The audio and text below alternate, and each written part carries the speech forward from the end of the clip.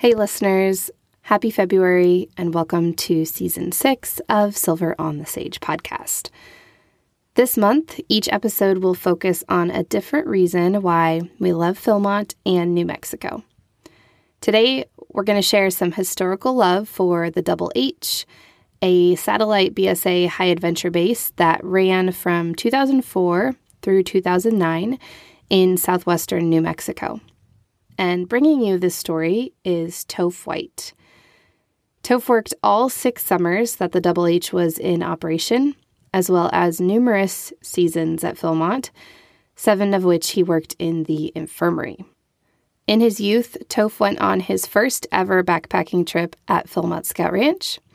As a seasonal staffer, he describes Philmont as a home with a huge backyard and family all throughout who will feed you and put you up.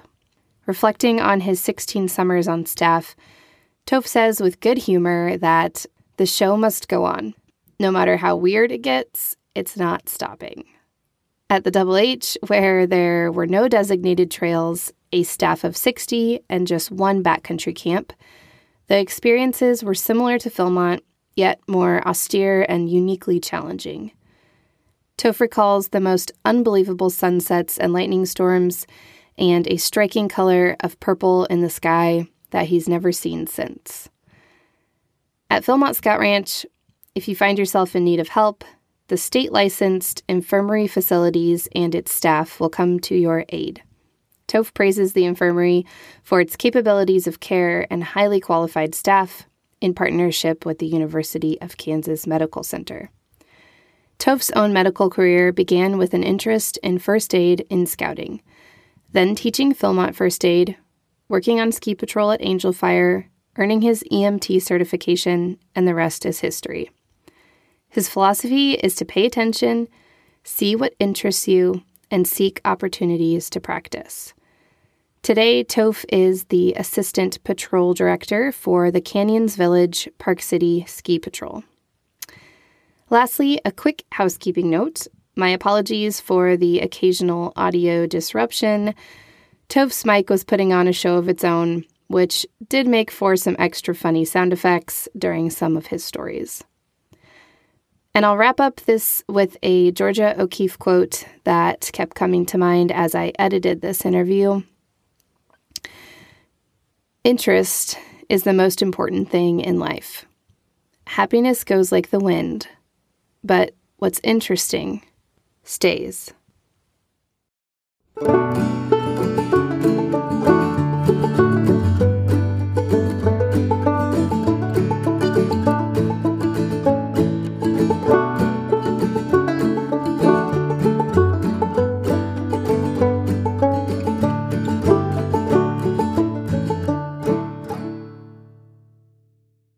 Can I call you Toph? Yeah, totally. Yeah. Okay, because that's what I know you as. Does anyone at Philmont call you Christopher? There's one person who calls me Chris. Who? Andy Schmidt. And it's probably because just in the time frame that I knew him, that was just before that nickname started sticking. And so he's probably the only person. And then occasionally I'll have random people call me that for the first week because the way that I joke about it is that it's the government and my mother that are the only people that use that use my legal name. So, but I did get that at Philmont. That came from just buddies and friends. Yeah, that's what I know you as. So we'll go with Toph. Totally. I think it's your mic. I don't know if it's hitting. Let's see. Or just try not to move. I don't know. You hearing that? Is it? No, it's better now. I think it was just hitting your collar, maybe. Okay, cool. Okay, cool. I'll just kick it off. So I'm here this evening with Toph White, and a lot of people are excited to hear from you today to chat about your time at Philmont. A lot of people will know you from the Health Lodge or now the infirmary, but you've also got a cool history working for the Double H. We can take it way back if you want and start in 1996 when you were a participant, or you could kick it off somewhere in the mix. Getting information ready for this and making me think about it, I was like, oh, wow, I've been involved with this place for such a long time and scouting just in general. I think there's really nothing too notable for me being a participant, except for Philmont was my first backpacking trip ever. So of course, whenever we had participants where we're like, how have you not done any training or figured anything out?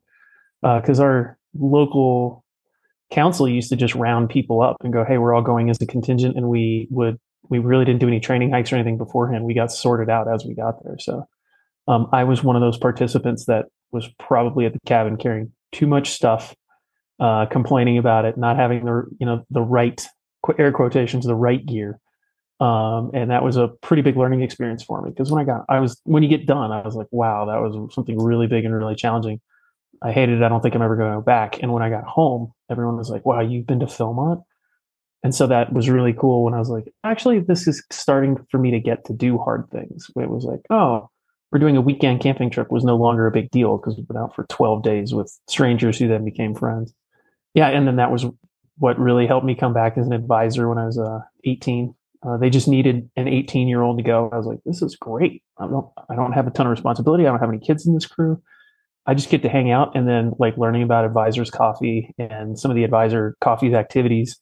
I was like, man, this is sweet. And then when I was in college, it was, hey, would you like to go and work at Philmont? And I was super stoked, filled out my application.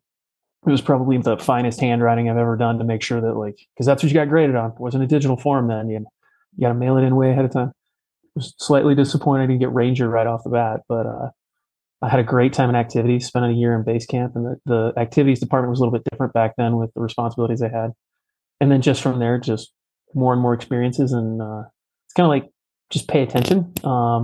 Sometimes cool doors open and you go somewhere or you take a new job or you have a new experience or follow up on something.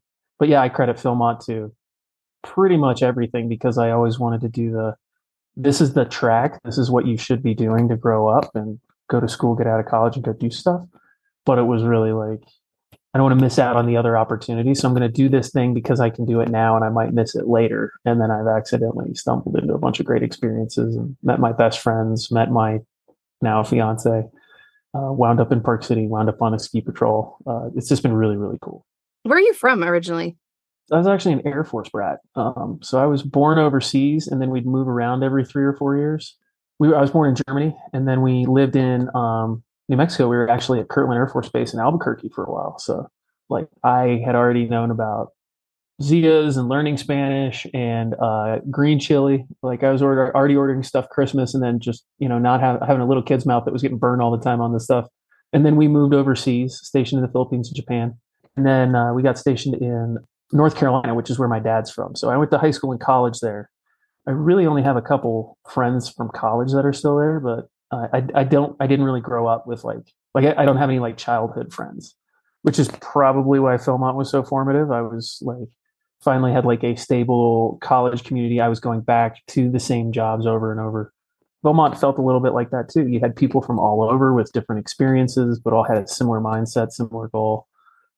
So not being in the military, but having grown up around that culture, I think informed a lot of how I felt about things. So in 2001, you did come back as a Ranger. Was it everything you hoped it would be?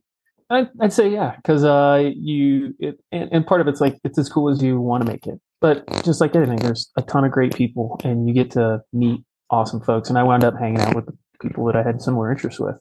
We were doing a lot of you'd go out on a trek, you would come back, take out another one, get a day off. Really, as a mountain trek ranger is where I really liked it because you would spend 5 days in the backcountry. You're doing program. You got farther into the backcountry than a regular ranger trek did. You would get back on a Saturday, and then PTC groups would show up on Sunday. So it was literally as soon as they got dropped off and their parents picked them up, you had until the next morning meeting. And it was literally, what can you fit into this? And so it was, you'd wave at the kids and they'd go, okay. And then it would be maybe sprint to the shower house or just jump into a vehicle and go somewhere. It was, can we make it to here and do something and get back? And you do that maybe 2 cycles and then you're like, okay, I need a break. I need to shower and see if I can hitch a ride to Taos and go get groceries at Walmart. Or I just need to eat as much as I can in the dining hall because you can only tolerate 5 days of trail food. And if you can't get off site, then you got to do something else. But yeah, we had a group of mountain trek rangers. We got off on time, jumped in the car, drove over to Red River, grabbed our packs. I think we grabbed a couple trail meals before we left. And we decided that we were going to sleep on Wheeler. And so we were leaving at 2 in the afternoon. There's a Forest Service ranger. They're like, well, you guys know how long this will take? And you guys know where you're going? We're like, yeah. And I know that this guy was like, these guys are going to get hurt out there. Something's not going to, like, we're going to be going to get these guys off the hill later. And we wound up hiking up. We're trying to sleep on Wheeler right next to the mailbox and the little marker up there. It's just awful cold. We're trying to put up a tent, which is dumb anyway up there. And like wind is trying to rip everything away from us. So we wrap, like 3 of us cuddle together in our sleeping bags and wrap ourselves in the tarp. Tarp is just beating us in the face all night.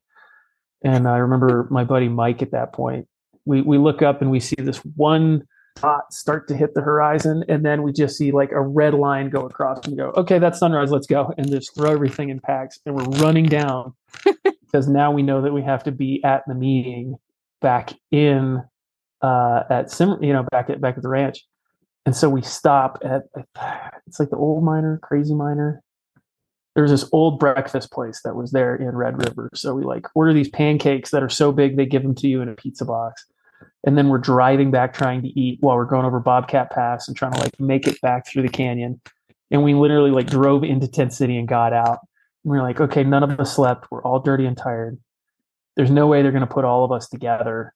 And they're going down the list and they go, okay, Toph and so-and-so, you're paired up. Mike and so-and-so, you're paired up. And it was all 4 of us. We're like, oh no. And we were just taking turns like, okay, Toph's going to go do this for a little bit. And I'd like go sleep behind the services for half an hour. And then they'd, come pick me up and I'd take them over to go do shakedown.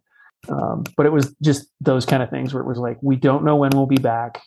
We might all wind up getting real jobs and this might be our only shot. So like, it was the youth and energy and entertainment that you slowly run out of as you get older. But it was like, we call it FOMO now, but it was get after it because you don't know if you're going to get it again. Yeah. Yeah. There's a lot of those things at Philmont I remember too. Like anything was possible. It was like, do you want to drive up to Miners Park tonight and sleep on the roof? Yeah. Like anything just was a yes because why not? And just that youthful like carefreeness. It's so cool to be able to experience that at a place like Philmont where the opportunity is, it's not just like, let's go to the local wherever in the small town. It's like you have this entire ranch and the neighboring towns, and it's kind of just like this pinnacle of youth. And partly because everybody is there and it's such a huge family, you cannot know anybody. And yeah, it would be like, oh, there's a car going out this way. They'll drop us off at Maxwell. Let's hike up here. We can camp at Miranda or like run up to Baldy and try and see this. And then we'll come back down over here. Or yeah, you'd leave a crew in the backcountry and it was your time to get back into base. And it was, do you want to hike and do this long, weird route? Do you just want to sit in a meadow until the sun goes down and come in? But you could go somewhere and know that like you'd probably get a porch and a meal as long as you were willing to do dishes and chores. And it wasn't like, oh, I've got to put this whole thing together and plan 3 days out. It was, I don't know, what do you want to do? It's a huge, huge backyard. Yeah, it's a thing of beauty for sure. So you were a ranger in 2001, mountain trek ranger 2002. You took a couple summers off and you came back in 2004 as a participant again doing Philbreak. So what did Philbreak look like back then? Because it's definitely morphed now, I believe. It was sort of weird because I didn't realize that it had disappeared until it came back. I think it came back after the most recent fire. But from what I recall, it was, 3 different weeks that were kind of lined up for college spring break times. I remember flying into Albuquerque and a van picked several of us up. We drove up and then we were helping build part of the Uraka Trail. So we were sleeping on foamies in the over at the PTC in one of the conference. I think it was in the Maxwell room actually. And then we'd get up in the morning, dining hall meal, load up, meet a couple of our cons folks that were there. And we were just pioneering trail. So that was the part where it's like, you see those stakes through the cholla and the scrub oak there, just destroy everything from one stake to the next. And the next crew is going to help level it out and put the tread in. And so it was like super hard work all day. And then because everybody's college age, it was, if you wanted to go into town to the James or if you wanted to hang out. And it was kind of nice because I think we had like a half day where they're like, yeah, we're not going to build trail today. You guys can go to Cimarron or go to Taos or whatever. So you were a participant at Philmont. You worked in activities. You did the ranger gig. You did Philbreak. Throughout all of this, who were some folks that really mentored you or grew you or inspired you kind of during your seasonal time before you kind of settled in the infirmary there at Philmont? Or did those people not come till later, like in the infirmary? I think most of them came a little bit later, but I think we were still calling them TRs, the training ranger that I had. Yeah. RTs now, whatever it was. It was the other way. It was a big thing when they changed letters. Brian McCormick, who is my TR, like I never got to see in ranger leadership how they talk about like how you actually teach how to be a ranger. A lot of it just does come through experience and how you interact with folks.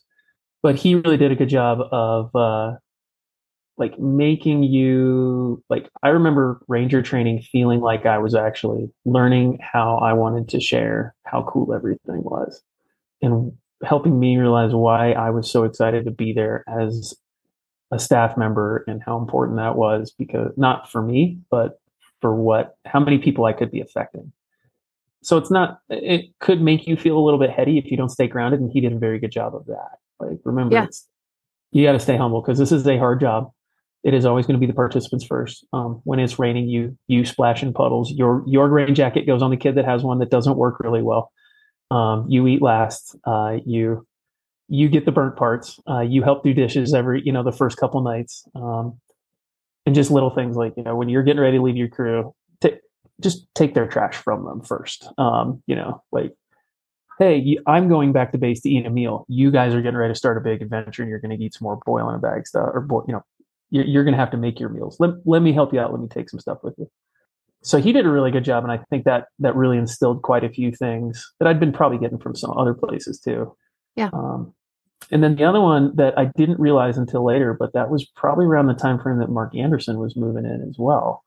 And then that was also interesting because, with him being like, I think the longest standing program director, I don't know if I was paying attention and I was in that circle yet where sort of seeing him grow as how somebody who can, he's just impressive. I have no idea where he gets his energy, the bandwidth for the things that he can keep track of, the amount of detail that he sees, the amount of tolerance that he can have for things, knowing that like change and education take a while. But he was very impressive in like sometimes how it's, he's one of the only people that I've known where I was like, wow, if you just have enough enthusiasm, like you can move anything. But you have to be able to motivate a lot of people to be able to do that. But I've just seen him have that amount of like force and energy all by himself. I don't know how he does that. I remember just like him carrying around those big binders all the time, with all his information right there, and he could flip to any page and have the answer. And lots of mental note taking from the way Mark did things. And I know that you can decide if this is something that is appropriate or not. It was me, Nate Lay, Chris Sawyer, and Mark Anderson were all at a state search and rescue conference. Because I used to go with that as part of the PhilSAR team and part of the infirmary. And I think after like day 3, we're all packing up and getting ready to go. And Mark couldn't find a notebook. There was a notebook that he had lost. And so Nate and I come downstairs because we were sharing a room. And Chris Sawyer goes, oh, you guys got to be ready. Like, we might be here for a little bit. And we're like, wow, what's going on? He goes, we can't find a notebook. And I was like, all right, we'll get a new one. He goes, no. And we're like, oh, this is Mark's book of President's Secrets. Like, yeah, we're going on a national treasure type adventure here. Some Da Vinci Code thing. It resolved peacefully. I can't remember how that resolved, but it was okay. I think we either found the information or he found the notebook. But like, I've personally seen what happens when like part of the paperback bound brain that we all keep disappears. Yeah. We've all seen what happens when we lose our phone now. But around that time frame, we were all moving. Almost everybody had a smartphone, but Mark still has everything on paper in case something happens. So.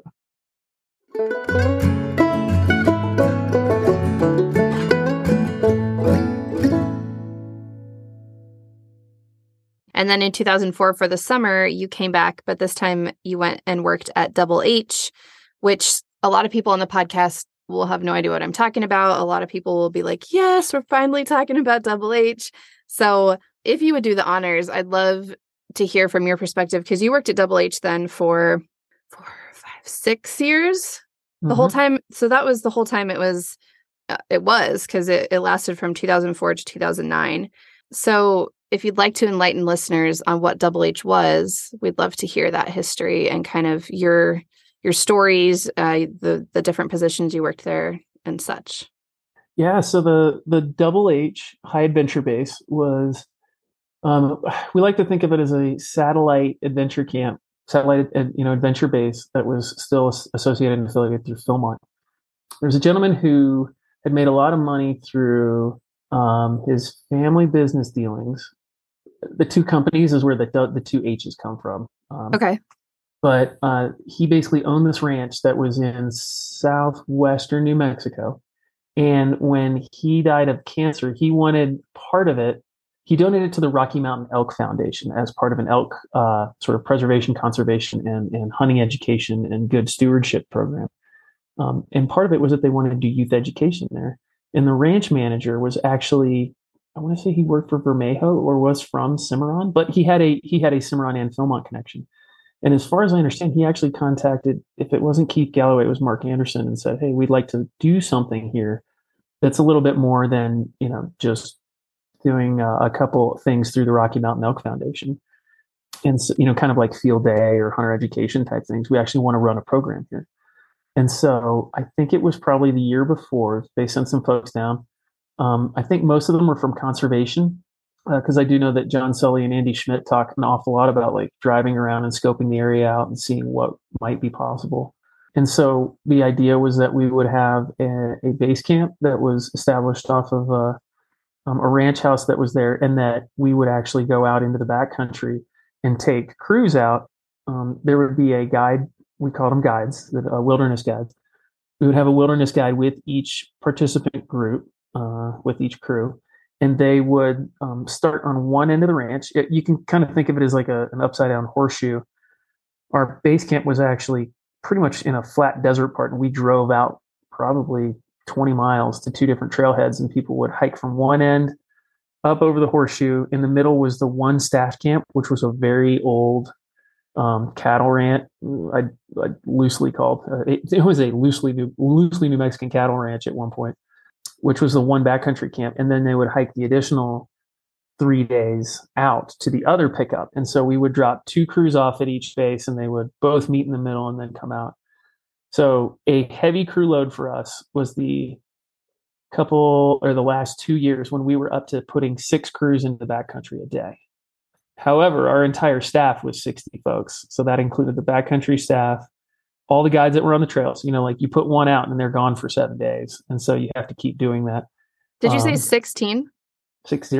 60 staff. Okay. Mm-hmm. And then we were also running base camp. So guides were running, we would do check-in, shakedown. We would actually cook them lunch, and then we would drive them out. And in the meantime, we were doing any replacements for Martin Camp, where we were driving supplies out. And then we were helping check crews back in. We did the same thing. We would take pictures. We'd rush back into basically a construction trailer, like an office trailer, and print out crew pictures and get their whammy plaques and get their patches. We had one shower house trailer that we would try and cycle everybody through. I imagine it's what Philmont was when it got started. It was like, I don't know, let's put some stuff in here and see how it works. Yeah. You guys will figure it out. It'll be fine. So, and there were no trails. Is that how I understand it? It was kind of like a rugged. Yeah, it was just go. And so there were a couple ranch roads, and people very quickly realized that they didn't go to the camps. Were really just designated areas where it was a windmill with a water holding tank. And so you would just go and filter your water pretty much out of a cattle tank. And that's the face you should make. Because when I was on my training trek, where we were like actually going to these places and figuring out like, okay, where could be trouble spots or what are we doing? We were doing that on our training trek the first year that I was there as a guide, as a senior guide, which was a ranger trainer, basically. Okay. We had to have the same mentality, but just a little bit different language. So we were all special. And I hadn't been there before, and I have 5 folks that I'm supposed to be in charge of. And I was like, okay, I think this is our water site. And I'm looking around like, okay, this is where we're getting water. How did you decide to go from Philmont to Double H? The reason I took 2003 off is I was in a relationship and we were going to try and make it work. And part of it was it wasn't going to. And I had gone out on fill break.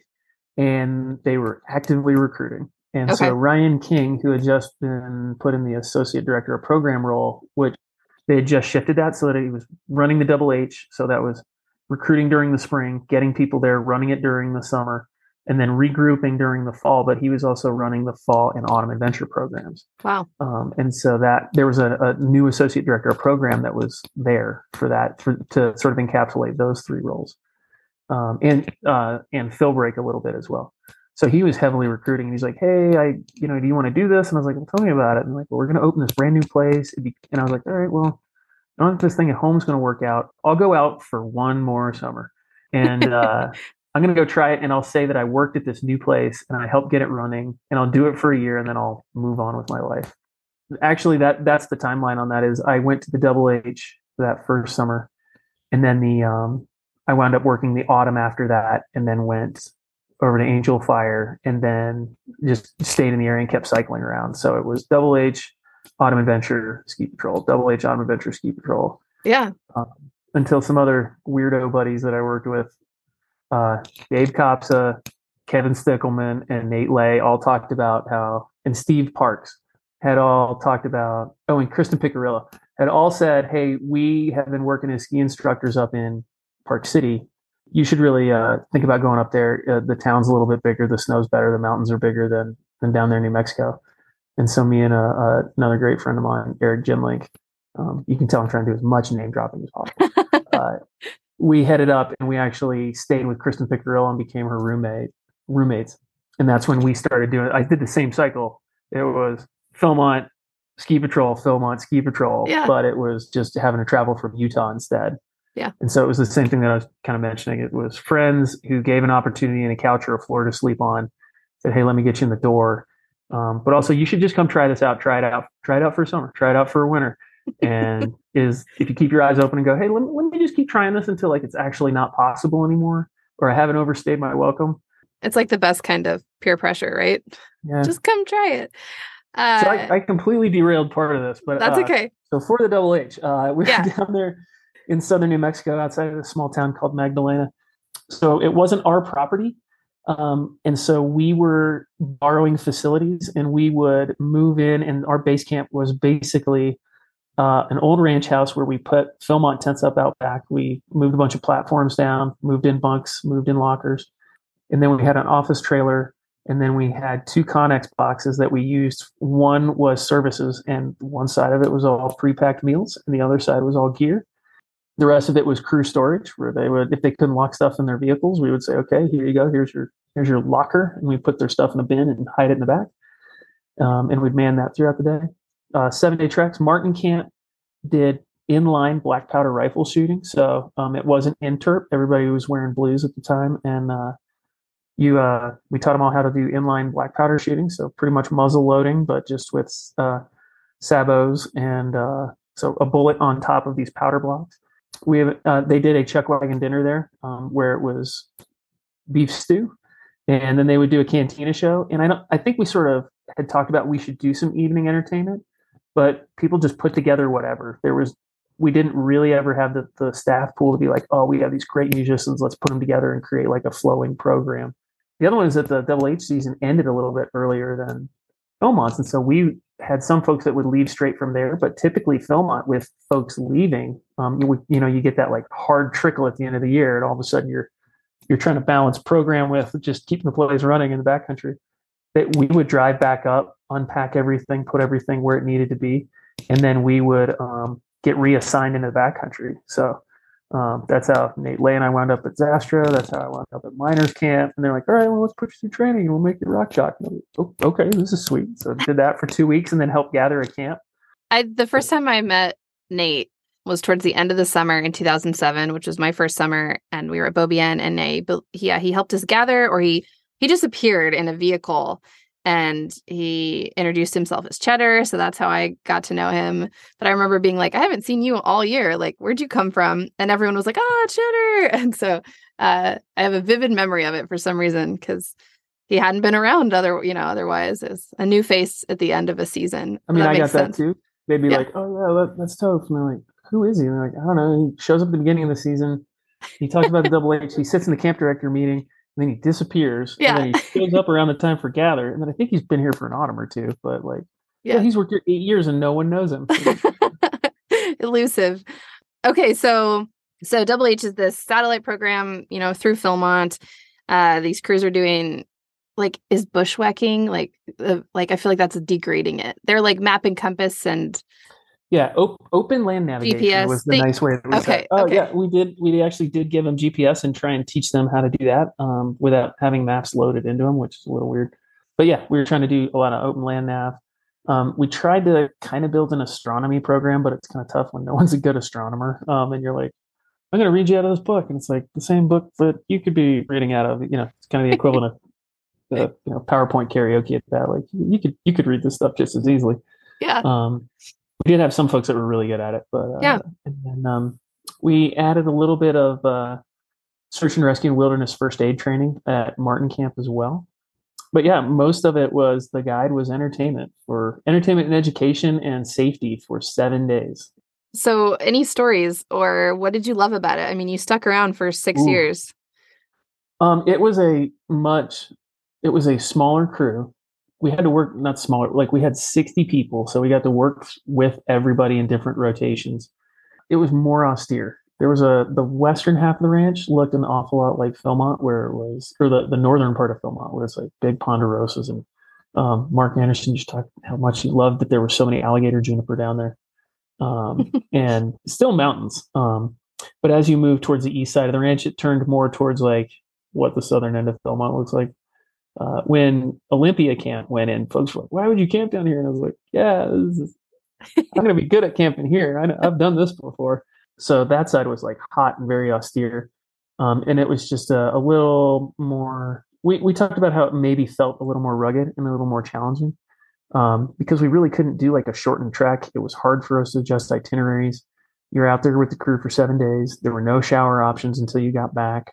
If you weren't hiking near a road, if we had to go help or go do something, it was a hike or a crutch out or a carry. Really hot. So it was a little more austere, and I think it just made all of us flex a little harder. And we were working with, we were on somebody else's property with their infrastructure. And so there were times where we were like, what is going on? We had one morning where we got a call. I can't remember how the exact radio call went, but it was something about Martin Camp doesn't have any water. And so we were like, oh, that's really not good. And they're like, yeah, their well went out. They've got like 60 kids that are going to, participants that are going to be like rotating through that camp during the day. And they just don't have water. And like, how are you going to make your meals? How are you going to do anything? So we had, I think at one point, we had one water buffalo. And so we go to our out front and we're trying to fill ours so that we can drive it up there.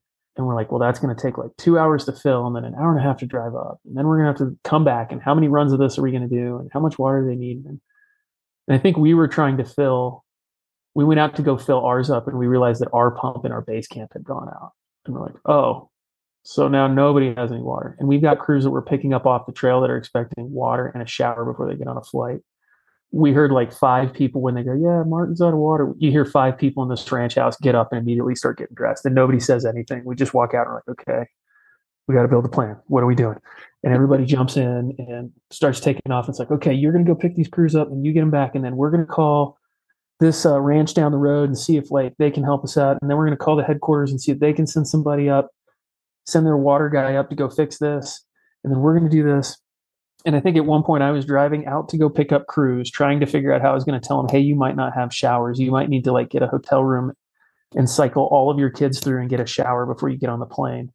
And I'm driving out and we passed the ranch house, which was a different system. And it was probably like 10 miles away from our base camp to the ranch house, which is then near one of the trailheads.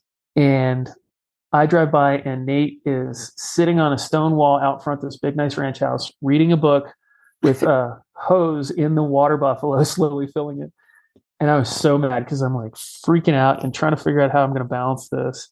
And I look over and Nate is doing what he needed to do and all he could do, which was just wait for the water to fill. And he's like just reading a book out in the sun. And I'm like, ugh, and he's just waving and smiling. And then I think we took that water and we filled a different tank that we got that pump running. And then the water came back on at Martin Camp, but we didn't know that until we were getting done with our problem and we were armoring up to go take care of their deal. But I just remember like it was always like we were half a step ahead of where we needed to be. And it took a lot of creative thinking and like, well, this is going to be uncomfortable, but we're going to make it happen. And so it was like very weird when I'd come back to Philmont and like you have a problem and you call logistics or the backcountry warehouse or the infirmary, and there's a department and a team of people that will get out there, toot sweet, and make it happen. So it did teach you a lot of like, okay, we got to MacGyver this or we got to figure it out. So that was always challenging and fun, super stressful, but like we all get through that. And there's probably like 15 more stories of just like, remember how silly that got at one point? And we were like, yeah, we should just pack this up and call it good. And we're like, well, no, we have crews coming tomorrow. We got to get this squared away. And we're like, all right. We do joke around a little bit. Mate and I do that, like the show must go on. Sometimes no matter how weird it gets, we're like, well, it's not stopping until August. So yeah. like and we know this now, like it takes a real big deal for the ranch to stop. Yeah. Yeah. One of the other ones that we talked about was there were the most unbelievable sunsets and lightning storms there, because where we were was in the middle of a geographical feature called the Plains of St. Augustine. We used to joke that and it's fairly true, you could look off to either side and you could see the curve of the earth. Like you could see the tops of mountains and not the bottom, just because it was so flat. So where this mountain range was that made that U shape, it was plains in the middle, both east and west. And so when storms rolled in, you could just see giant New Mexico lightning just lighting everything up and slamming into the ground. And it was weird because we would all go outside and we would all stand right on this barbed wire fence and just watch lightning way, way off in the distance. We're like, yeah, this is not safe. And we're like 15 miles away. We're probably fine. But huge lightning that would just like roll across. And some of it was far enough away where you could see light and you wouldn't hear thunder for minutes. It was really, really cool. And then we talk about the 15 minutes of perfect, because in the morning it's slightly chilly. The wind picks up and then the sand's blowing everywhere. It's really hot. And then usually every day in the afternoon, it would mellow out. The wind would stop. Crews would stop calling. We never had crews that stayed in base camp. We always drove them out to the trailhead their first night. And so it's just staff. And there was this color of purple that I've never seen anywhere else. And we used to stop. And before we'd start prepping dinner for however many were in base or thinking about the plan for the next day, we'd go inside and grab all the chairs, drag them all out, and just sit out in the sand and just watch the sunset. And we joked around that it was the 15 minutes of perfect. And we got that every day. It was quiet. It wasn't hot. It wasn't cold. There's no wind. Amazing New Mexico colors, horizon forever.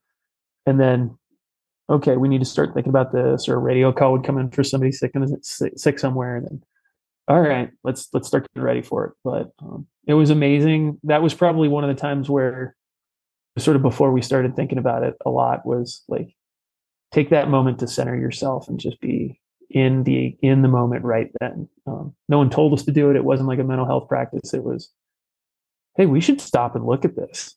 And just sit there and watch the 15 minutes of perfect and just feel it. I'm getting a little bit of goosebumps on it, because it was just something that I know it will be very, very rare if I ever get again. And I'm super happy that we all took the time to do that. And it turned into an evening thing of, you might not get this again, sit here and pay attention to this. Yeah. Spiritual. I like it. I wish I could have seen it, but at the same time, I'll live vicariously. Why did the facility only last those 6 years? Was it a contracted thing or just didn't sustain?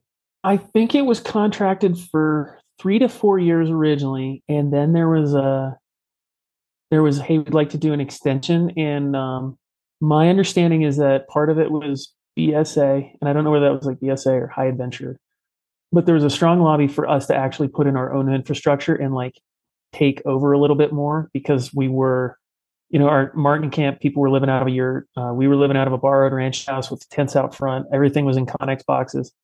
I mean, you know how Philmont Base Camp looks, with nice bright buildings, a great welcome center, wagons and signs and gates with boots on it. And ours did not look like that. So we had folks that flew in and then drove 2.5 hours from Albuquerque into the middle of nowhere. And then they show up and there's a bunch of scraggly 20 to 30-year-old folks. just are slowly becoming dust colored, and they've got a bunch of construction trailers out front. They're like, "You guys ready to go have fun in the mountains?" And you can't see them very easily from where you're at. So, anyway, without having any like really built up facilities and anything that we could support, there was a push for that. And I think it was also a little bit of, I don't know this, but I think there might have been some financial struggles with the Rocky Mountain Elk Foundation. Like, hey, we can't put a lot of money into this. And, if you guys can't put money into it, and we're not going to put money into it if we can't have a contract that's going to give us 10 to 15 years. Why are we going to build a building and then move out of it in 2 years? And so I think that it just got to the point where it was like, okay, this probably isn't going to work for any of us in the long term. It was a really good run. And then they added one more year onto it. So I think the original agreement was 3 to 4 years. There's a small extension. And then the last year was really like, we're done after this year. Like, we knew it wasn't a surprise. Like, when we got to the end of the year, it was, hey, this is it. We're putting the last stamp on it. Yeah. So that was, I was the only staff member that had been there for all 6 years. Nate and I and Dave Kopsa cringe a little bit when we hear like, oh, there's discussion of maybe Philmont doing something like that somewhere else. And we can call these guys. They know how to do it. And we're like, oh, that's so much work. I don't want to do that again. I'm tired. I'm out of the game. I'm not coming back. Yeah, it was a moment in time. And I will say, I think the patches that whoever designed are really beautiful, and no one can get those anymore either. So there's some cool mementos out there from that. There are. Yeah, there's a couple. And it was funny. I think part of it was thinking how long it was going to be out, and then just, how to bulk ordering is cheaper. So it always felt a little weird when, like, I remember collecting all the first year patches and every patch that came out after that, and being like, oh, I need to hold on to this because like I actually work there and this is cool. And after the ranch, or after the Double H closed, the Trading Post had a ton of that stuff and they could not get rid of it. And so it was like, you'd order anything, and I'm pretty sure that Shelley was back there just stuffing, like using Double H postcards as packing material. Or like, everybody gets 15 of these, and they're like, I don't need a picture of a windmill. That's cool. Those things have run out now, but for a while we're like, oh wow, there's a huge surplus of this. I actually haven't worn my Philmont buckle in quite a while, but my Double H one is the one that gets worn all the time.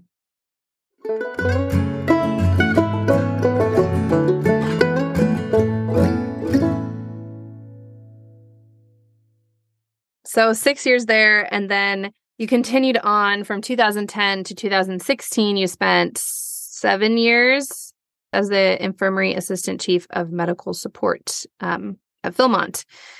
Is your background in medicine? At some point it was. Okay. I went to, neither of my university degrees have anything to do with medicine. And so that was when I graduated and said, I'm going to do one more summer at Philmont. And so I think I owe my parents a lot of money. That's actually where I really found what I enjoyed. I'd always enjoyed doing first aid through scouting. Mm-hmm. And then what really drove it was when I'd really enjoyed teaching a lot of the, like PFA and a couple other things as a wilderness guide for the Double H and as a ranger. And I had enjoyed a lot of that. But what really got me into it was when I spent my first year on ski patrol at Angel Fire, because I just was looking for a winter job, and that seemed like it was going to work. And there were sort of two sections of ski patrol, and one was for the trail maintenance type stuff. You go and put up all of your ropes and signage, and you help with stuff, but you didn't respond to medical guests. And we worked a lot harder. The guys that all had their EMT got to hang out a little bit more, and I got to sit in the shack and be ready. I can't just be out doing stuff. I'll hang out here. And I was like, well, they get paid more and they hang out and they do less work, and realize it's a trend in life. But so it was I was like, okay, I'm going to go get my EMT because that's going to make my job a little bit better. And I did that through the Angel Fire Department. Nate actually was like, hey, you should look at maybe trying to sign up for this class. So during the autumn, I would drive over from Cimarron twice a week in the evenings and go to class and then come back and be ready for cruise.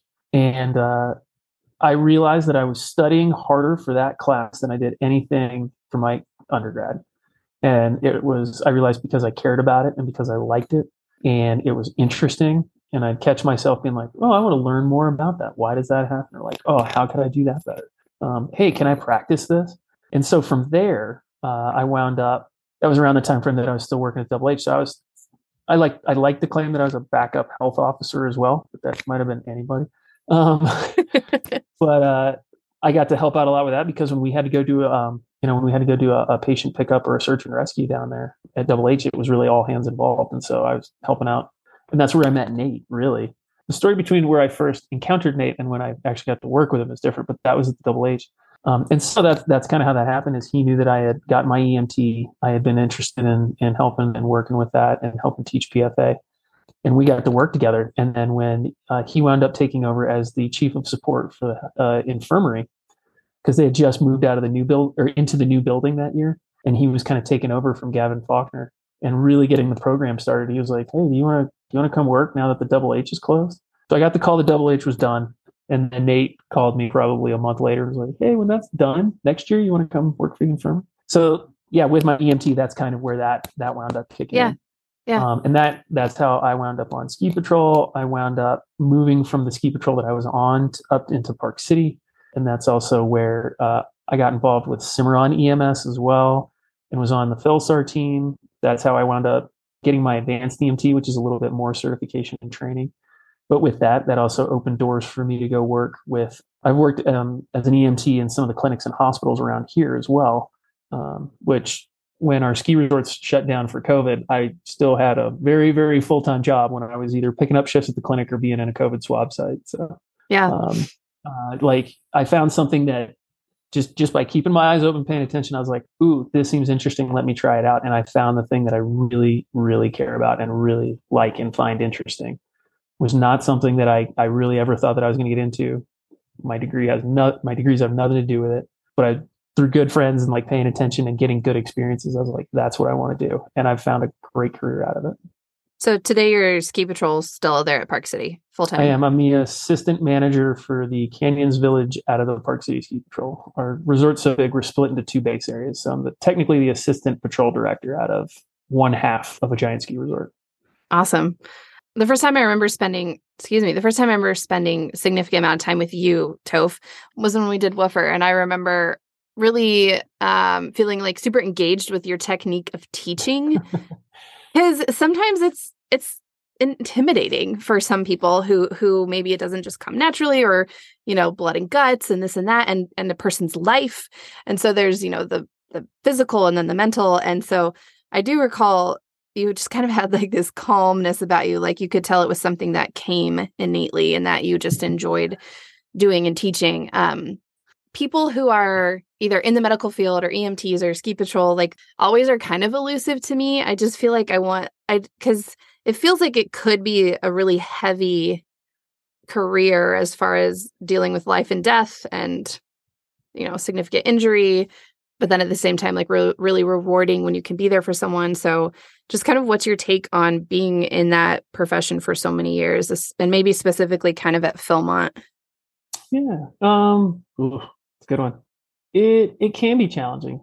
It's I think honestly, like the basis of a lot of it is biology and chemistry, and we are all going, and so biology is pretty much how life moves, and we all are moving through life. And so it's all a lot of, as you work in this field, is kind of similar to how those are. You find something you're interested in, or you go, hey, I'd like to do this job, I want to try it out. And then you'll hopefully be able to have some good and rewarding experiences. And, like anything in life, that's why we move on and we stay interested in and want to keep doing it. And then there's some things that are not pleasant. Some of it is not fair. Sometimes things happen to people and it shouldn't have, or it happens to, not a great way to put it, but it happens to the wrong people. Bad things happen to good people all the time. And so you want to think, okay, I'd like to make things a little bit better for them. I might not be able to fix it. We might not ever make it completely right. But that also lets us understand, like, yeah, life is not fair. So we all need to try and keep it as fair as we can and be nice and trying to help those that are having a harder time. And sometimes it's not without effect. Sometimes there are bad things that happen and they're rough on you. We've all had bad things that have helped influence us, and whether that makes us better or it makes us sort of shy away from whatever it is. Because there is a carrying capacity for a lot of it. People that are in the field for a long time or deal with a lot of really heavy stuff. There's a lot of new stuff coming out with law enforcement, firefighters, and EMS are seeing pretty similar rates of mental health issues, PTSD, a lot of things pretty similar to like soldiers in some ways. And so it is a fine balance of making sure that you're balancing the reward and the wins with also how things are challenging. And it is fine. We have a lot of people who show up, and not just, and EMS is sometimes a little different than working in a clinic or working in a specialty, but yeah, sometimes things do happen a little more suddenly, and you sort of get called to go deal with something. It's not like, oh, I'm going to make an appointment for my emergency today, and I'd really only like to handle this much today. Yeah, sometimes it is a little challenging on you when it's like, okay, all of a sudden your adrenaline goes up, you need to rush into this, or move at a measured pace. And you do just need to sort of grow from it. And there is a weird culture that everybody sort of falls into, and personalities that you see develop, where we can pick out the new folks, and we can sort of understand how their progression is going to go. And it's like you can see your first year Philmont staff member, you can see your first year PC, you can see. I think part of where Nate got it was he was a backcountry manager, and so he could roll into camp and kind of look around and be like, okay, I can sort of figure out what's happening here, and okay, I can see this needs help or that doesn't. You could show up and be freaking out about your staff members, or your staff members could be melting down. You need to quietly listen and sort it all out. You sort of move into that like parent progression where you need to be able to maintain calm and go, okay, this is important, this isn't, and also I understand I need to stay calm while you're all wound up, and we'll figure it out. And sometimes the answer is going to be no. Sometimes it's going to be weird, like you're not going to get what you want, but that's going to make you better, and we're gonna help out. So I don't know if that's a little too philosophical, but no. And some of it is like, we just recognize, yes, sometimes there's going to be a little bit of blood and ouch. But that can be natural. And the first couple times doesn't feel real great. And you look at it and go, oh, that's kind of gross. And sometimes you see a little bit more of it and you go, okay, you're actually going to survive that. And I understand that you're screaming because you're scared, but me freaking out isn't going to help you. And I've seen this a couple more times, and you're going to be okay. That was really well put, because a part of me always kind of like, I don't know how to describe this without sound. Like, I sort of like feel for the health lodge or the infirmary staff every summer. I like feel for them. I'm like, because sometimes they just look so beat down or so tired. And of course it's like it ebbs and flows. But sometimes I'm just like, man, those people there's just a lot going on. And I'm just really grateful they're there, and like people like Nate and you who spend so many summers there in the department. But I also know there's lots of rewards and traditions, and you guys kind of have your own culture there. Yeah, like what specifically about the Philmont Infirmary would you want to share? What was that 7-year run like? It is a very unique place to work. It is a licensed healthcare facility in the state of New Mexico, and that was one where when we moved into that new building, and that's why Nate actually was like, no, we are going to start calling this the infirmary. We all revert to the health lodge. But it's partly because we look at pictures of what the health lodge used to be and the capability that it had, and we had folks that would do that. I'm sure that you probably experienced in the backcountry. Folks would call and go, "Okay, well, we're going to take you down to the health lodge," and they're like, "Okay, you guys are going to pick me up. You're going to drive me down this dirt road, and there's going to be like a Boy Scout in a dirty uniform with like a pack of Band-Aids and a jar full of cotton balls in a tent, and he's going to tell me that my foot hurts." And we walk them into that building that is a licensed infirmary with inpatient beds, with I think it's 5-6 exam rooms.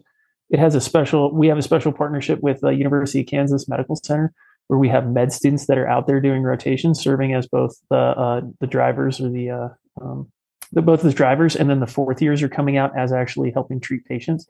And we have the rotating physicians that come through. So they're coming through, and there's physicians, doctors.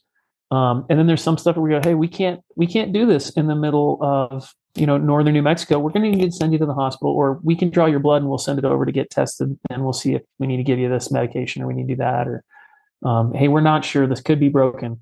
We're going to send you for an X-ray. And we've had folks that thought it was going to be the scout in the tent, and they show up and they go, wow, this is like a real deal. And so we were trying to get that, like, hey, we're pretty professional here. We're holding ourselves to a high standard. Like, this is Philmont, and we want everybody, we don't want it to be that like front of house looks good, and then when you need help, and you kind of have to get picked up and taken back to where Disney, where Mickey takes his head off, then we want you to be taken care of, and we want you to know that this is a real facility and ready to go. And so, yeah, I talked a little bit about it, but we were able to do all kinds of stuff there in the clinic.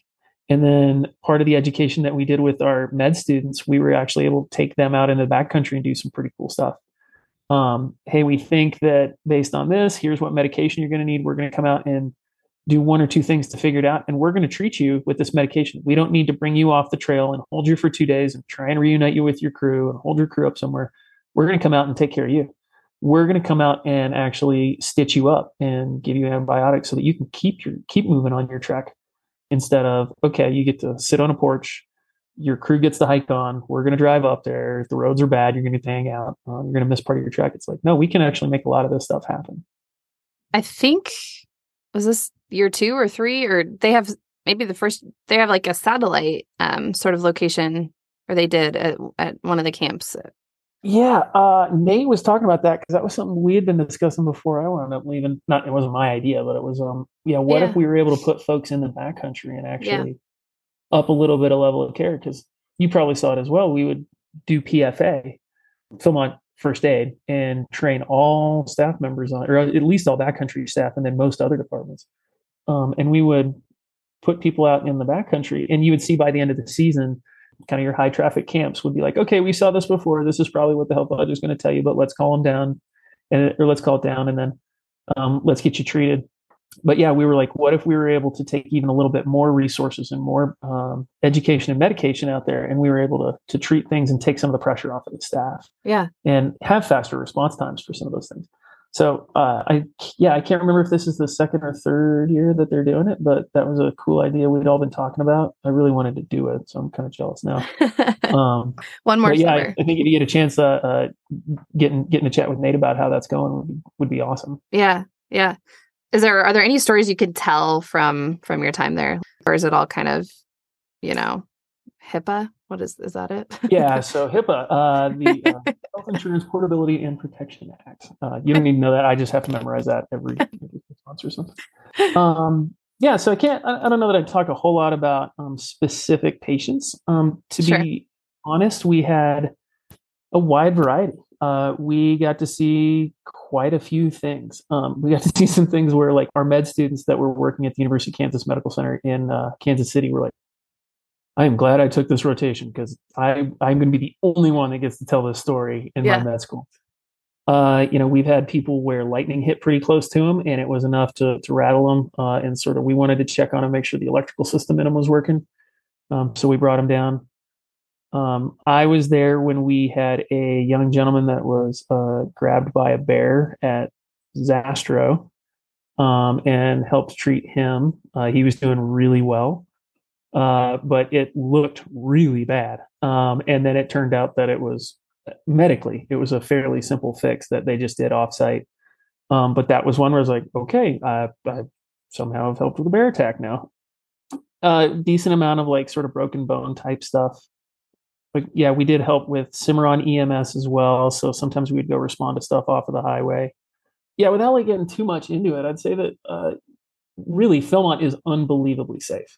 We tell people to get conditioned. We have staff that is really, they get a shakedown. People go and take a look at their gear. They're with their ranger. They're able to check in with camps. Camps are normally keeping an eye on folks as well. We do a really good job of trying to make sure that we're educating everybody on like good hand hygiene and health. So if you look at the amount of people that go through there and the amount of stuff that they encounter, it is really, really safe. But I remember as a 16-year-old participant feeling like I was in the woods and something was going to kill me all the time. If it wasn't the weather, it was going to be something that I accidentally did. And even then, I don't think that people realize like the road networks and that we have radios everywhere. I really do remember like coming up a trail and coming around the corner and thinking, oh my goodness, there's a cabin out here. These folks must just live here all season and they just go wild. And not knowing that I think I was it might have been like Hedadine or something, where I was like, there's a road on the other side of this ridge. Like when it rains, it's hard to get here, but that's about it. Yeah. And not realizing like how closely knit everything is and people actually know what's going on. Or like you had trouble at the last camp. They're probably calling ahead to the next one and saying, hey, just check in on this crew for us. Yeah. Yeah. So it's really safe, but there are some bad things that do happen. And it's challenging because it's real. And we do want to make sure that like we're taking care of, it's somebody else's kid, usually somebody else's kid somewhere far from home. And our soft skills really come in. We try really hard to contact parents as soon as we can, let them know what's going on, keep everybody informed, keep the crew informed as best we can. Anybody that helped out, whether it was the initial reporting camp or anybody that we sent on a hasty to go check on somebody, we want to make sure that everybody knows as much as we can, like, hey, you guys are doing great. Here's what follows up. It kind of bugs us every once in a while. We would get a story like, hey, I took care of this person and it must have gone really horribly because like they never said anything about it and they just don't talk about stuff like that. And we're like, oh no, we were just busy. Yeah, we just wanted to know, here's how that went. This guy actually turned out okay, but he did have to go home. But yeah, some bad stuff does happen. Nate and I were both there for, Nate and I have been there long enough that we were there for the 2002 fire as staff members. I happened to be down helping with training for the last big fire and helping get everybody moved around for a little bit. I was there during the flood. So we do see some stuff every once in a while that's not real pleasant. But part of our job we talked about is that sometimes their expectations should be at like 5 and it's actually dropped down to like a 2 and we might not get them back up to a 5, but our job was to try and really hard to get them as close to that as possible. Yeah. And that's why we worked really hard with the backcountry. Hey, can we hold a crew? Can we intercept somebody? A couple years in, we figured out this program where, hey, this kid's at a trail camp. That's where his crew's tonight. We could keep him in base for another day, but we're just missing out. And he's going to get their crew's hiking farther away. Can we see if a ranger can come over and we'll drop him off with a ranger and let them, like 2 rangers, and let them hike him into their camp tonight and then they can come out? And they're like, yeah, that gets them back on the trail. We get 2 rangers that get to go hike with somebody and get out of base. Like, this is a great idea. And like, yeah, let's get people back out there. Yeah. And knowing the stress is like, sometimes it's just more adventure than people needed. And so we get it. Like they're in over their head. The crews not going to stop, can't stop. And we get it. Like, you wake up and there's some poor sad kid just sitting on the porch and they go, yeah, they left me. Can you call this down? And we're like, all right, we'll go get them. Yep. that shouldn't have happened. Or, hey, we really want this crew to not abandon somebody. We want to encourage them. We want to get people reunited. We don't want to try and tax our backcountry staff by sending hasties all over the map. And that's where some of those goofy traditions came from. We were like, how do we say thank you? And that's where we started coming up with the awards at the end of the year. Like the Golden Suburban was who did the most pickups. Which, is just Gene Snell Award. And then we just jokingly give it to somebody else every year. We actually kept track of all of that stuff. Who did pickups, who went where, which camps did the most hasties, which was weird to see when like people were upset where they're like, I don't understand how French Henry didn't get it again. I'm like, oh yeah, I'm sorry, but like Miranda beat you by 2. I'm so sorry. And it was like, man, we really want that. And it was just like, how do we say thank you for all the hard work that everybody's doing? Because, folks moved in to go do program. They didn't want to show up and have to go deal with somebody who's having a hard time on the side of the trail and being pulled away from that. And so how do we say thanks? Because we're all in it together. Pouring rain. It's getting dark. We just got a call. Can you go check this out before we go out there and figure out what's going on? Yeah. Yeah. It's a team effort, right? Takes a village. Yep. That's awesome. Thank you for sharing some of that about the infirmary. The staff there does incredible work every summer and in the off season. It's always fun to highlight you guys. One of the things about the infirmary that it sometimes became challenging because we were always dealing with people that seemed to be having a hard time. It was, I'm hurt. I don't know if I'm going to go back out. I'm kind of sick. I'd like to make it back out, but I'm just not going to be well enough. Some of the hard ones were like, I really want to go out. What can you do? Can you drive me there? I'll crutch us. I'll get somebody to carry my pack. And you're like, we can't let you do that. If you fall again, you're going to get hurt or whatever. And then we'd have folks that were just over it. And they were like, nope, I'm not going. I've had enough. Oh yeah, I know that you said that this would work, but it's not. I want to go home.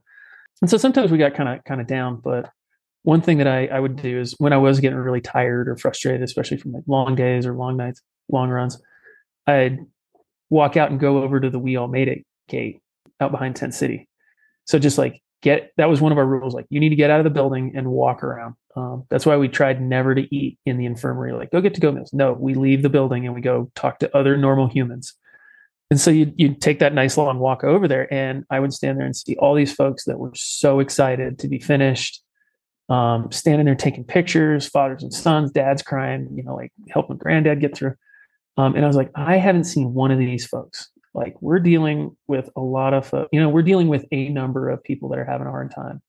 And all of these folks over here don't even know we exist. They don't even know that they needed an infirmary or a health lodge. They dealt with their own blisters, and that's going to be part of their story, was how they toughed it out when one of their toenails went black. And it's really encouraging when you start to feel that way, is like, look for the reason you're doing it and look for all the good portions of it. Another story that I had was a young gentleman came down, and we weren't sure that we were going to be able to get him out with his crew. And he really wanted to be back out, and he'd spent a ton of money and a ton of time training. This had been like something he'd been looking forward to. Didn't have a lot of really great gear, and that was kind of contributing to some of the issues that he was having. So I think it was like 4 or 5 in the afternoon, maybe like 2 or 3. And it was, hey, we think we can get you out, but this will be the last time before your crew is like not near a road where we can't get you somewhere. We might not have the resources to make it happen. And so I called Shelly, and I was like, hey, is there anything that we can do? Like, can we trail charge this? But we got to get this guy some socks and some boots and everything else. And the trading post had just closed. And she's like, yeah, let me get a call over there. So I walk over, and I was like, hey, we want to try and get you outfitted. And then we know we got to get you to dinner. And then like, we have some other stuff to do. We'd like to try and get you out there tonight. They open the doors, they walk them in. And like, this one's hard for me actually, because those guys and gals in there acted like they were opening the store for the first time in the morning. And they're like, hey, what's your name? Come on in. And he's some, I don't know, 14, 15-year-old kid who probably didn't have his, even his parents' credit card with him. And they're like, okay, let's see. So socks and boots, and hey, I bet this would be helpful too. And they walked through, and they got him, like, tried on 4 different socks, got him 2 pair of what he needed, tried on 3 different boots, did stuff. And I don't remember, but I think that Shelly made that trail charge just get lost somewhere. So he was the only kid in the store, and they treated him just like that. Like, you are the only customer in here. You're the most important kid today. And I was like, guys, thanks for helping out. Like, we could have done that a little quicker. And they're like, why? We're helping them out. That's what we're here for. So we walk over and we drive him out and get him on the trail. And I was like, that was really rewarding. That makes me feel super proud to know that I'm working with folks like that. And that, like, yeah, you could just say, oh, I worked in a gear shop over the winter. And that's not what these folks were doing. And then probably like 3 days later, my cell phone rings, and it's Chris Sawyer's number. And I answer, and I was like, hey, what's going on, man? And he goes, hey, I have somebody who wants to talk to you. And he hands me the phone, and it's this kid. And like, I'm standing next to Nate trying not to cry. And this kid said, hey, I wanted to say thank you because I was able to finish with my crew. And that was really important. And you guys really just did some extra stuff. No one else told me that would happen. And so thanks. And I was like, I'm really glad that you got to finish. And I hope you guys have a safe trip home. And Chris was like, yeah, I was just chatting with him, and he said he was down at the Health Lodge, and that he kind of told me a little bit of his story, and he just said he wanted to say thanks. And I said, I know who I can call. And so after that was part of our morning brief for a while. And so I don't want to use a kid's name, but like, using his name basically meant, like, here's the reason we're doing it. Like, when things suck, it was like, we're going to pretend that this guy's name is Dave, but we're like, for Dave. And because several of us worked with like, we're helping hit that kid that afternoon. It's those little things, and they turn into like a rallying cry if you share that story and you help bring that out. Like, if you ever hear Shelly O'Neill tell the butterfly story and why there will always be T-shirts with butterflies on them in the trading post, it's along those lines. Yeah. So that was one that was a really big, like, right. Yeah. That was important to me. Yeah. Thank you for sharing that one. Yeah. So many good people out there at Philmont. Some of the best people I know, some of the best participants, and just, it's a magnet for incredible work, incredible people. Yeah. It's a pretty high standard. Everybody that I work with hates it when I go, well, at Philmont, right? When I was at Philmont, the way that we did it at Philmont, set the bar at Philmont, unbelievably high. Yeah. Okay. With that, is there anyone you want to nominate to be on the show? Okay. So I know that there's probably some that there's probably, like, I don't think you're allowed to comment while serving in office. And there's probably some that, I don't know if there's a statute of limitations before they're allowed to, their non-disclosure agreement goes up. Of course, I'm talking about one of my best friends, Nate Lay, quite a bit. I will do this publicly to embarrass both of us, but he is also someone who is one of my mentors. I think that's part of it, is that he holds an incredibly high standard and is a great man in general. And I think that's part of the reason that I like him and that I can learn so much from him, and I have, and hopefully I can find some way to repay him for all of his professional and personal contributions to me. I think that Mark Anderson would be a great contributor as well.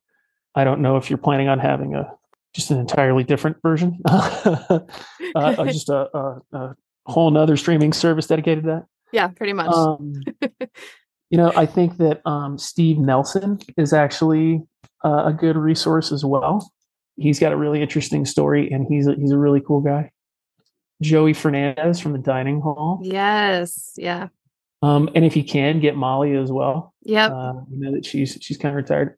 I haven't gone through the whole list. I don't know if you've chatted with Dave Kennecke yet. No, I haven't. He started out as a participant from Ohio and is now running the cattle department. I don't know. There's such a long list, and I feel bad because a lot of the folks that I know have they're sort of not necessarily involved with program as much. They've more been on the admin side, just at the level that I was at before I left. But I have actually really enjoyed all the work that you've been doing, because there's a lot of stories from folks that I sort of tangentially knew, and getting to hear their experiences and similarities and differences and things where I was like, oh, I didn't know that. Or, ooh, I wasn't in that department when, like, that was way different when I was when I was working there, or when I was working close to that department. Yeah, that's kind of my favorite part, is always like interviewing people that I knew briefly, or more of the legend people, and then getting all the details. So you're one of those. So it'll be fun to drop this one for a lot of folks. Be super, super weird. I know some people are like, I can't listen to it. Like, I'm not going to listen to my interview. And I'm like, that's fine. You don't have to. But and the one that, and I will, the other one, and you can use this if you want, but part of the reason that I, one, have trouble getting through more than two of the podcast, and that's why I'm so far behind, more than 2 episodes in a row. And when you were asking me some questions to prepare, I had to think about it and take a break. And then I was like, okay, I can't do this right now. I got to come back to it, because some of it was incredibly, it made me incredibly homesick and incredibly heartbroken that I'm not there still doing it, and that I will continue to fight and go back any chance that I can for any excuse that I can.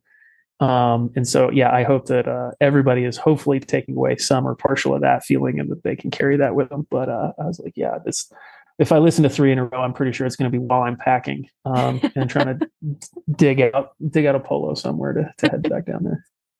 I can relate to that. Yeah. Even though I get to talk to people, like Film On people every week, it's like, it just makes me want to be out there even more. So I get it. Yeah. Do you want to answer the 11th essential question?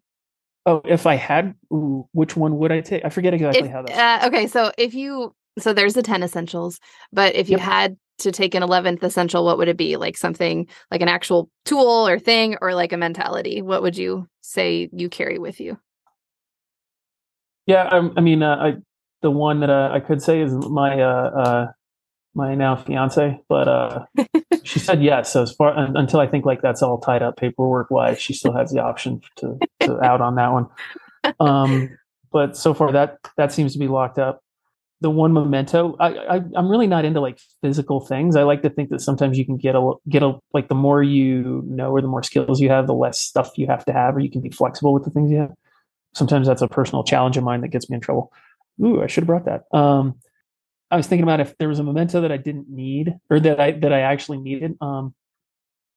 I still have, and I realize I will be sad when it's gone, is I have my Film On staff, I forget what we call them, the Cool Tech shirts. There was a couple years where it was the semi-absorbable, breathable, semi-smelly. It was like the work shirt. That a lot of us were given for cons days or base camp work crew days. I like the idea, but I can see why they were a pain to manage.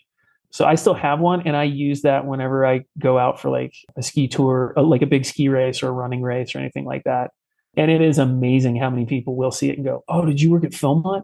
And I'll be in the middle of nowhere feeling miserable, trying to eat or drink something at an aid station. It's like, yeah, I did. It was great. And they want to talk to me while I'm like, it's a race. I got to keep moving. And I realize when that shirt dies, I'm actually going to be sad. I will go get another piece of clothing and I will be okay. But if there's a mentality, it would just be pay attention and try it. Just pay attention to what's going on around you. Because if you can notice the little things, you might be able to like pick up on the thing that could be cool, that you want to go do, and that you might find the next like surprising, engaging thing, and then try it. The worst thing is you tried and you failed and it didn't work, but rarely do you actually lose anything when you actually make an attempt at something cool.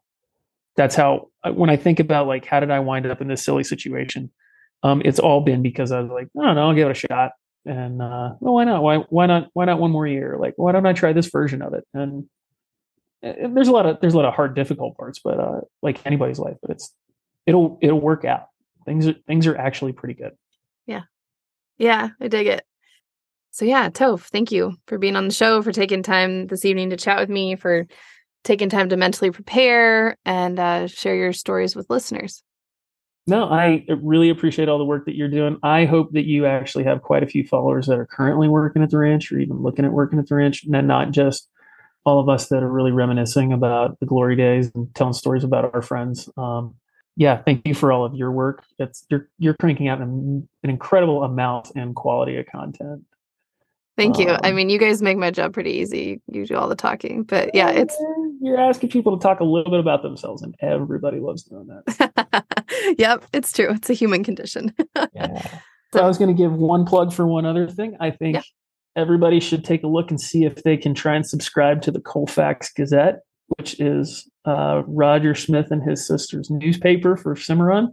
That will certainly help keep you apprised of all the local happenings. And it is actually a really, really great publication that is just done with care and love for that awesome town that holds that giant place up.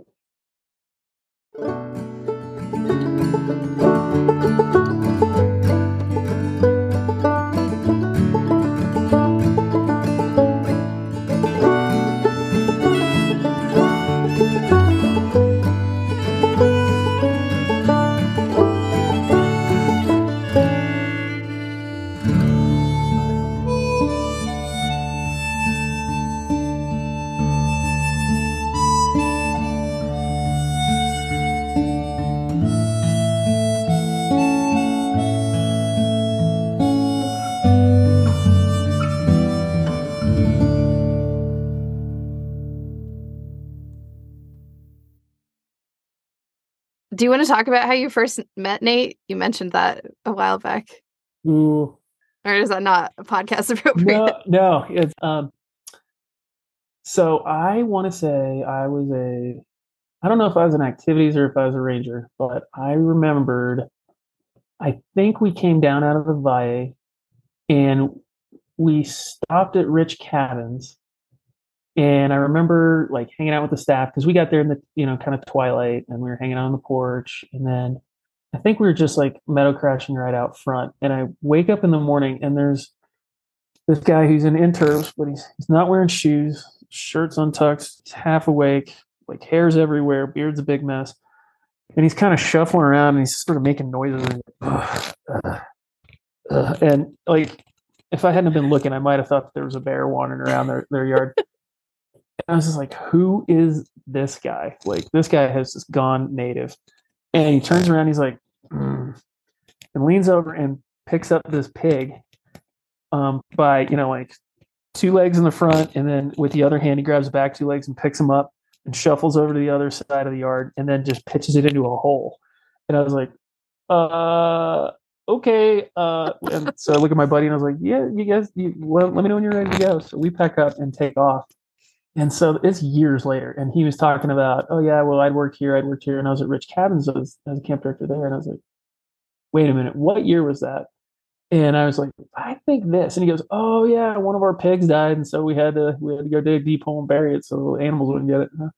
Oh, you were there that morning? And like he just looked super rough and tired and beat up, and was just like shuffling around the yard and had to go bury this dead pig, and I was like, that was the first time that I saw him. And then I think I may have walked by him when he was the camp director at Black Mountain during the fire relocation year, 2002. But yeah, that was another one where like, if you're there long enough, you've walked by one of your new best friends like 5 times before you actually run into them. Like, oh, hey, wait, how long have you worked here? Oh, okay, we know each other. I love that about like Philmont friendships. It's hard to really pinpoint like when the friendship started half the time because you're just like, always there. We've just been here together. Yeah. But that's funny. Nate Leigh, he's a man of legend.